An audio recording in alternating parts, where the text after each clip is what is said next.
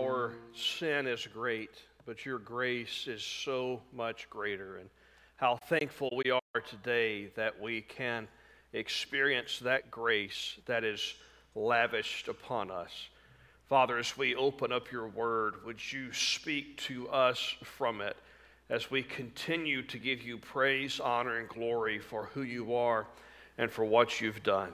Use your Holy Spirit now to continue to challenge us and to change us, to convict us where conviction's needed, and help us to leave this building today more like Jesus than when we walked in. And as you do that work, we will be careful to give you the honor, praise, and glory, for you alone, this God of grace, are worthy of it. And all God's people said, amen and amen. And as you take your Bible, open with me to the book of Esther, chapter 4.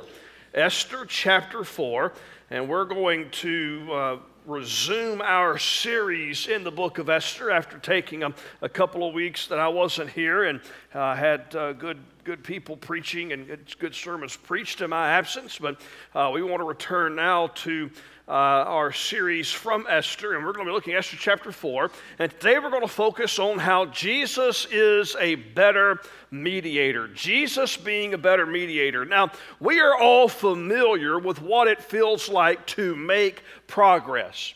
You think about your kid. When a kid learns to walk, they don't come out of the womb walking and strutting, do they? They start off by crawling, and then they progress on to walking. When you want to teach someone how to drive, you probably are best suited to find a parking lot somewhere, and our parking lot's a good one to start in, as opposed to going to downtown Atlanta on the interstate and saying, here, have at it, learn how to drive. You want to do things that will allow someone to make some progress. Progress is moving from where you are toward a goal. It's taking one step further to a higher place or to a further place. And today, in the book of Esther, specifically Esther chapter 4, we're going to see some people take some progress. This chapter is like a hinge upon which the whole narrative of Esther swings. Esther and Mordecai are not perfect people, but we're going to see them in chapter 4 start to make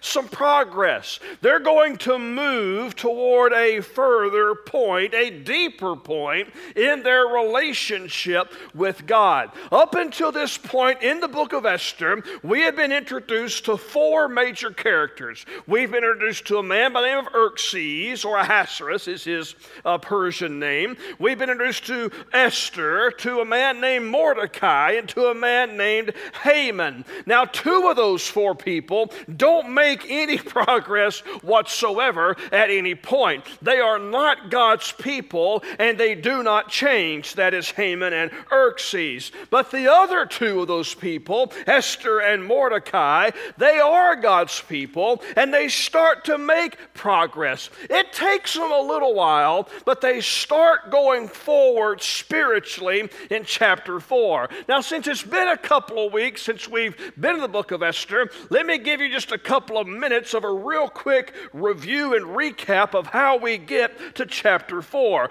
There's a king named Xerxes who rules over a kingdom called Persia. He sits on a throne and he rules like a god. Xerxes becomes upset when his wife Vashti will not parade herself in front of a bunch of drunken guys at a party that the king hosted. And so in effect, he puts her away. He divorces her. A few years later, they have a competition to see who will be the next queen of Persia. It was kind of like Bachelorette before there was a Bachelorette. They were kind of trying to figure out who would be the next queen upon the scene. Hundreds of women are involved in this contest. One of those women goes by the name of Esther. Esther is a Jewish young lady godly, but she's not necessarily walking closely with God as the narrative begins. She is an orphan. She was adopted by an older cousin by the name of Mordecai, who was a father figure for her. Mordecai didn't start off that well as either. He didn't start off as a brave follower of Jehovah. In fact, when we first are introduced to Mordecai, even though he is one of God's people, no one else knows that he's one of God's people. He doesn't publicly identify as one of God's people. In fact, he works for the pagan king. He works for the pagan government. Well, Xerxes, the king, has a right-hand man whose name is Haman. Haman is an egomaniac, a narcissistic guy who loves power, who loves glory, who loves public recognition. And a decree is issued by King Xerxes that everyone is to bow down to his right-hand man, Haman. Everyone does this except for one man, Mordecai. Mordecai refuses to bow down to Haman. He wants to bow down to no one like Haman in his life. And this goes on for quite some time until Haman has had enough. Haman plots and he makes a plan to have Mordecai killed, as well as all of Mordecai's people. All the Jews in this land at this time would be killed under this decree. That brings us to chapter 4. And in chapter 4, I want us to work through the chapter, specifically noticing the progress that Mordecai makes and that Esther makes. See, the chapter opens by showing us that Mordecai makes a little bit of progress.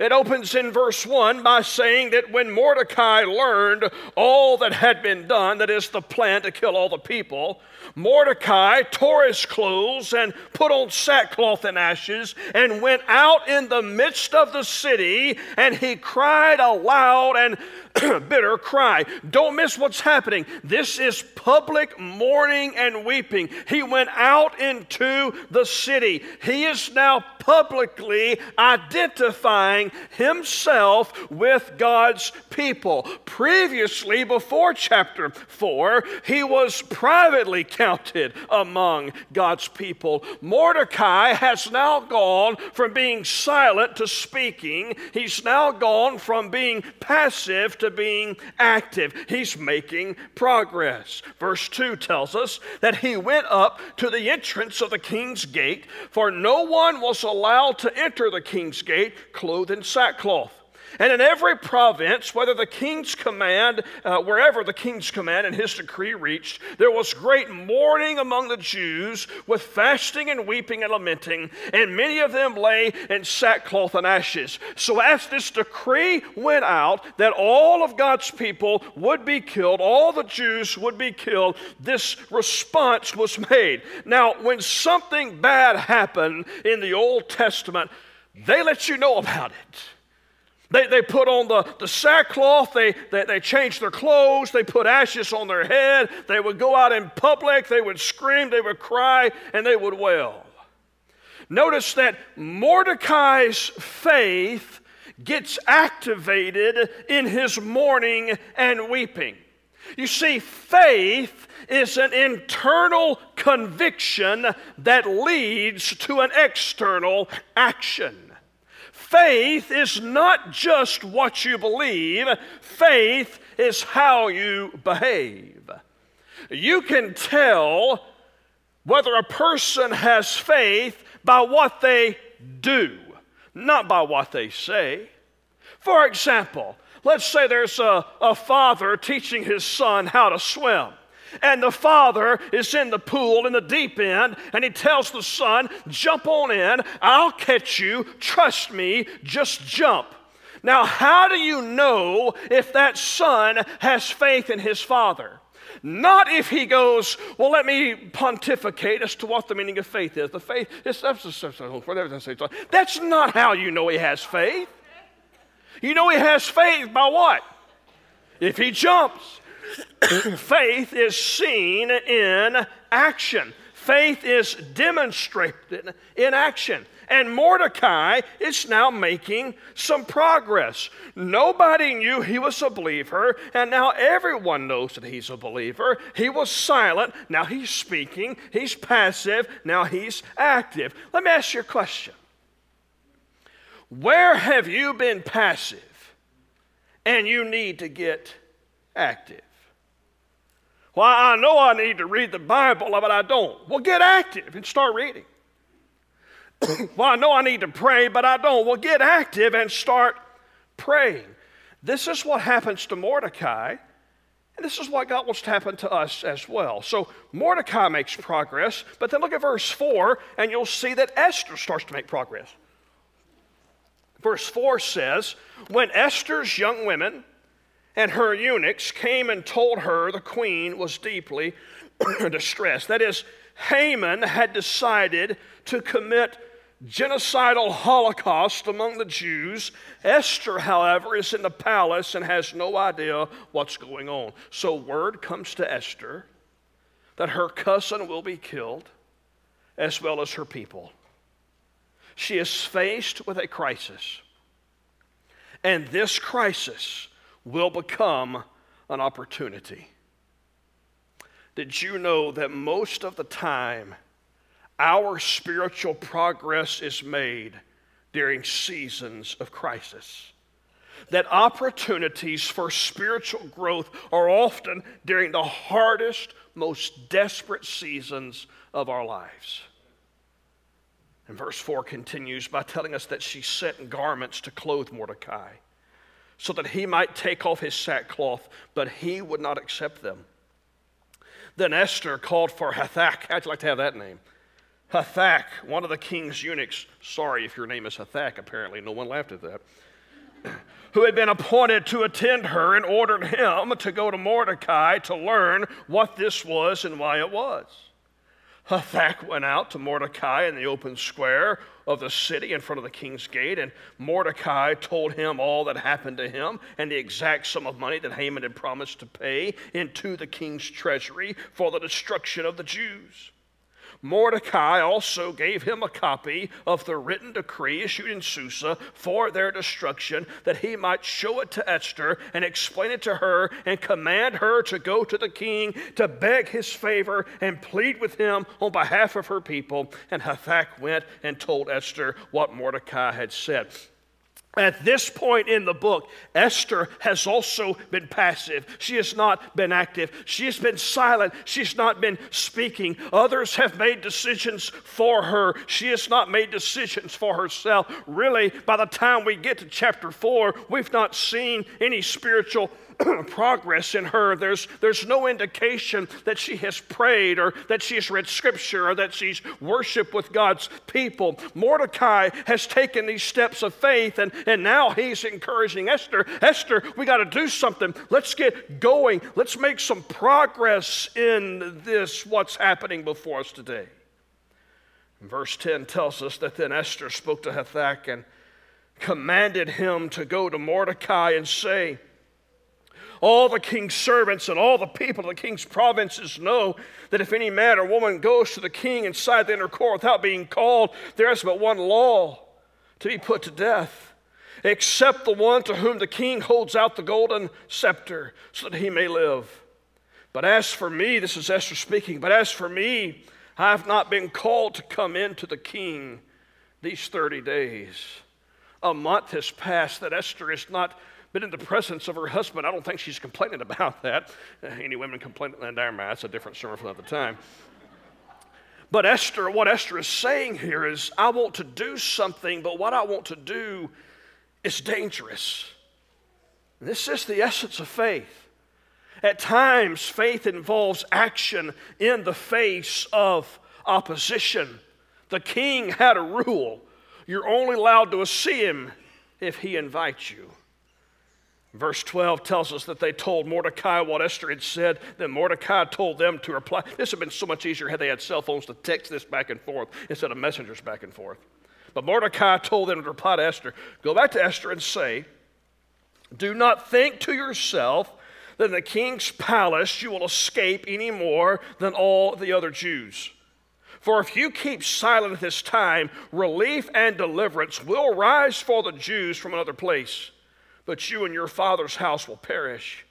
And who knows whether you have not come to the kingdom for such a time as this?"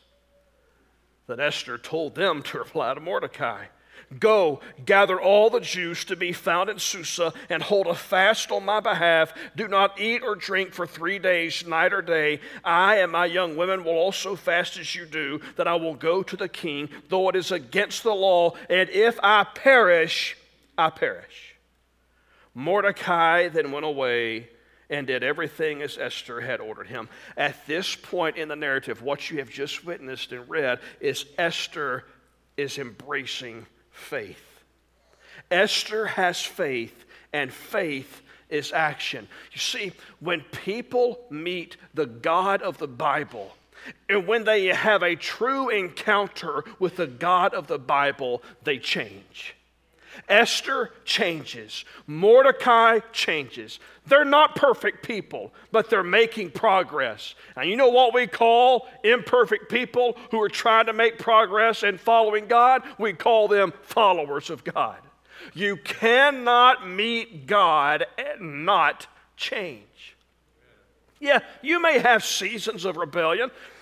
You may have a season of backsliding, but ultimately, God's people make progress. The people in this narrative who don't make progress are Haman and Xerxes. They're the same at the end of Esther as they were at the beginning. That's how it is with people who don't know God. They don't change. But people who follow God, we may hit a snag or two, but we're in a process of changing.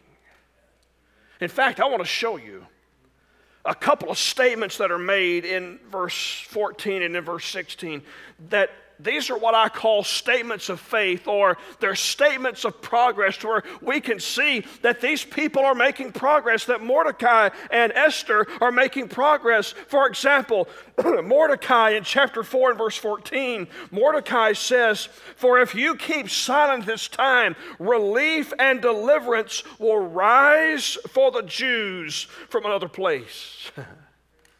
Mordecai says, you know what? I don't know how we're going to get out of this mess. I don't know how we're going to be saved. I don't know how we're going to be spared. But I do know that if you don't do something, help is going to come from somewhere else. There's a lot I don't know, but what I do know is that God is faithful. What I do know is that God's going to come through. You see, God will never leave us. God will never forsake us. And if you hear me this morning, if you are a child of God, if you are not at this moment walking with God, God is still walking with you. You hear me? You may not be following God closely, but God is still walking with you. You may have walked far away from God, but if you will turn around today in repentance, you will find that God is not far off removed. You will find that God is right there. Mordecai is in a dire, difficult, distressing circumstance, but God is with him. That is why our hope is not that we'll find principles to fix our life and that everything will be swell and that we can find the champion within us and that everybody can be an Esther. That's not our hope. Our hope today is that God is with us. Our hope today is that God will never leave us. Our hope is that God has not forsaken us, that God will not betray us, that God will never abandon us, that God is not a father who walks out on his children. And Mordecai's statement of faith indicates that he's made a big step in his progress in believing something to be true about God. But he also makes other statement of faith in verse 14. He says, "And who knows whether you have not come to the kingdom for such a time as this." And Mordecai here is pointing to something that we call the providence of God. Mordecai is saying, even though we're not in the place we're supposed to be, let's assume that God's not abandoned us. What a wonderful assumption for you and me to have this morning. regardless of the place we're in, regardless of what's happening around us, let's assume that God has not left us. Let's assume that we're still part of God's plan. Let's assume that God might use us. In the providence of God, Esther, maybe you being queen is the key to this whole crisis. You see, God's providence is not fatalism, where you believe that every single thing that happens in life is just as God wants. That's not true. There's this thing called sin. You know what that is? Liar, yes, you do know what that is. That thing called sin, that's when we do things that God doesn't want us to do, or we don't do things that God wants us to do.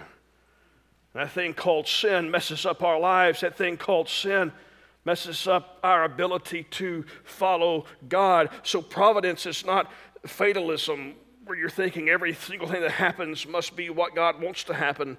Providence is this: despite all the sin, God is still in control, and he's still good. And Mordecai has come to a point to where he believes this. He believes that God is still good, that God has a plan, that God has not given up on his people. Mordecai's statement here hints at the truth that God is both sovereign and he is good. So Mordecai makes some statements that show us he's progressed in faith, but then Esther makes a statement that shows us she's taken a big step in faith. She says in verse 16, "Then I will go to the king, though it is against the law, and if I perish, I perish." Esther is saying, my greatest treasure is God. And if I am willing to lose my life, it is because no one can take away from me my greatest treasure.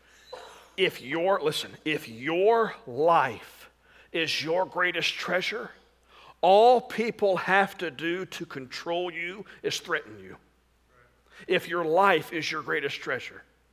Once God becomes your greatest treasure, people can't threaten you because you're free. Esther is free. If I live, I live.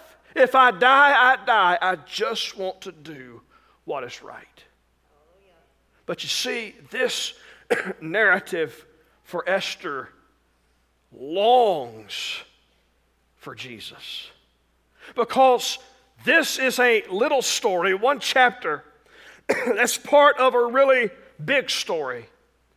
Because later in the book of Esther, millions of people are going to be saved, but that's not an ultimate salvation. Jesus will save people not just from Xerxes or Haman. He will save people from Satan, and not just from death. He will save people from the wrath of God. See, Esther is a picture to us of Jesus. Esther is a shadow to us of Jesus. Esther, this woman who is making these steps of progress, she is pointing us to a great mediator who will do something greater than she or anyone else could ever do. You see, there's a conflict in this text that exists between a Persian kingdom and the people of God, and a death sentence has been decreed for the people of God. What God's people need in the book of Esther is a mediator. However, no one has access to the king. Only the one toward whom he tips his scepter can come into his presence. No one has access to this king. No one has a right to come before him except for one person, Esther. For you see, Esther is the only, watch.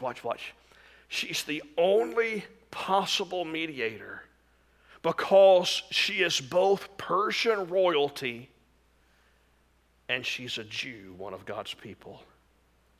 She's the only one who can dare demand an audience before the king. She's both, and as both, she can reconcile the Persian Empire and the people of God. And what Esther says is this. She says, if I have to die to save my people, that's what I'm going to do. Does that sound familiar? If death is what it takes to save my people, then if I perish, I perish.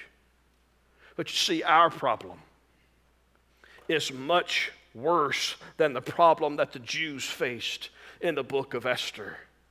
They were under the judgment of a maniac named Haman, but we are under the judgment of God. Haman judged wrongly, but God judges righteously. We are all under a death sentence because of sin and rebellion. We have not bowed down to God in worship and in honor and in obedience. We have rebelled against Him instead, and the cost of that sin, the wages of that sin is death. We need a mediator because we cannot save ourselves. We cannot deliver ourselves, and we have no right to access the throne of God in and of ourselves. And so God got up off His throne and He came down to us as the man, Jesus Christ, and He lived a life without sin. Jesus said, if I perish, I perish. And He perished. He died for my sins and for yours, in my place and in your place. And He reconciles man to God because He is God who has become a man. Jesus, being fully man and being fully God, is the only one who's able to reconcile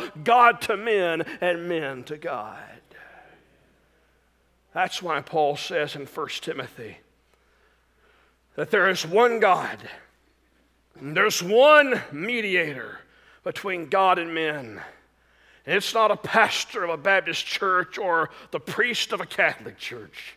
It is the man, Christ Jesus, who gave Himself as a ransom for all. Just as there was only one mediator for the Jews, so there is only one mediator for us. The bridge that bridges the conflict between us and God is through God became a man to mediate and reconcile God to men and men to God. Our hope today is not in Esther or in Mordecai. Our hope is in Jesus. And He is a better mediator. Esther had to come to King Xerxes on his throne. King Jesus got off His throne and did not demand us come to Him, but He came to us. Esther had one shot. She had one moment of access to King Xerxes. Jesus gives us constant access to His throne of grace. Mordecai was trusting that salvation would come from another place. Jesus, our great God and Savior, came down from another place. Esther served as a mediator between her people and Xerxes. Jesus serves as a mediator between His God and God's people. Esther was willing to die for her people. Jesus actually died for His people. And that is why today we can boldly say that Jesus is a better mediator. But here's the thing about Jesus being the mediator. He stands at the table right now, ready to mediate the relationship. The Father stands ready to mediate the relationship and to have things reconciled. The only missing party at the table, it's us. If there's never been a time in your life when your broken relationship with God was mended, God has done everything possible to make that happen. He's just waiting for you to come, for you to trust in Jesus, for you to put your faith in this perfect life of Jesus and his death on the cross for your sins. If you've never done that, my question to you this morning is, why in the world not? The greatest tragedy of all tragedies is that of all the people in hell, not a single one had to go, because the mediator has made it possible. If you don't have a relationship with him, right where you are, would you simply cry out to him? And in your cry to him that we call prayer, would you confess your sin? And would you place your trust in Jesus? There are no magic words to say. There's no magic formula to follow, other than crying out to that God and as best as you know how, confessing your sin, repenting of it, asking God to change your heart, and trusting in what Jesus has done for you. Maybe you've made that decision a long time ago and Jesus has mediated that relationship and you are now reconciled to God. May I ask you, would you please live like it? Would you live in that reconciliation? Romans 8:1, there is therefore now no condemnation for those who are in Christ Jesus. What this world needs to see are God's people living as God intended them to live, free from sin and full of the Holy Spirit, being the hands and feet of Jesus in this world. Would you make a commitment today to be the hands and feet of Jesus? I'm going to pray. After I pray, this altar will be open. It's open for you to come and pray if you'd like. You can pray right there in your pew. If you've got questions about what it means to follow Jesus or to have this relationship restored, we would be glad to get you to talk with someone. If you have questions, you can come and say, Pastor, I need to talk to somebody. We'll get someone to talk to you. Whatever God's placing upon your heart to do today, all that I will ever ask of you is that you put your yes on the table to whatever God is calling you to do. Father, I thank you that Jesus is our great mediator, that he makes it possible for us to have a relationship with you today. I pray if there's one in this room today that doesn't have that relationship, that they would realize that the blood of Jesus was spilled for them so that they could call you Father and call Jesus Lord. I pray for those of us in this room who have made that decision, that we would live from our relationship with Jesus, that we would truly be the hands and feet of Jesus in this world today. Whatever you're placing on our hearts to do today, Father, help us to simply say yes. In Jesus' name, amen.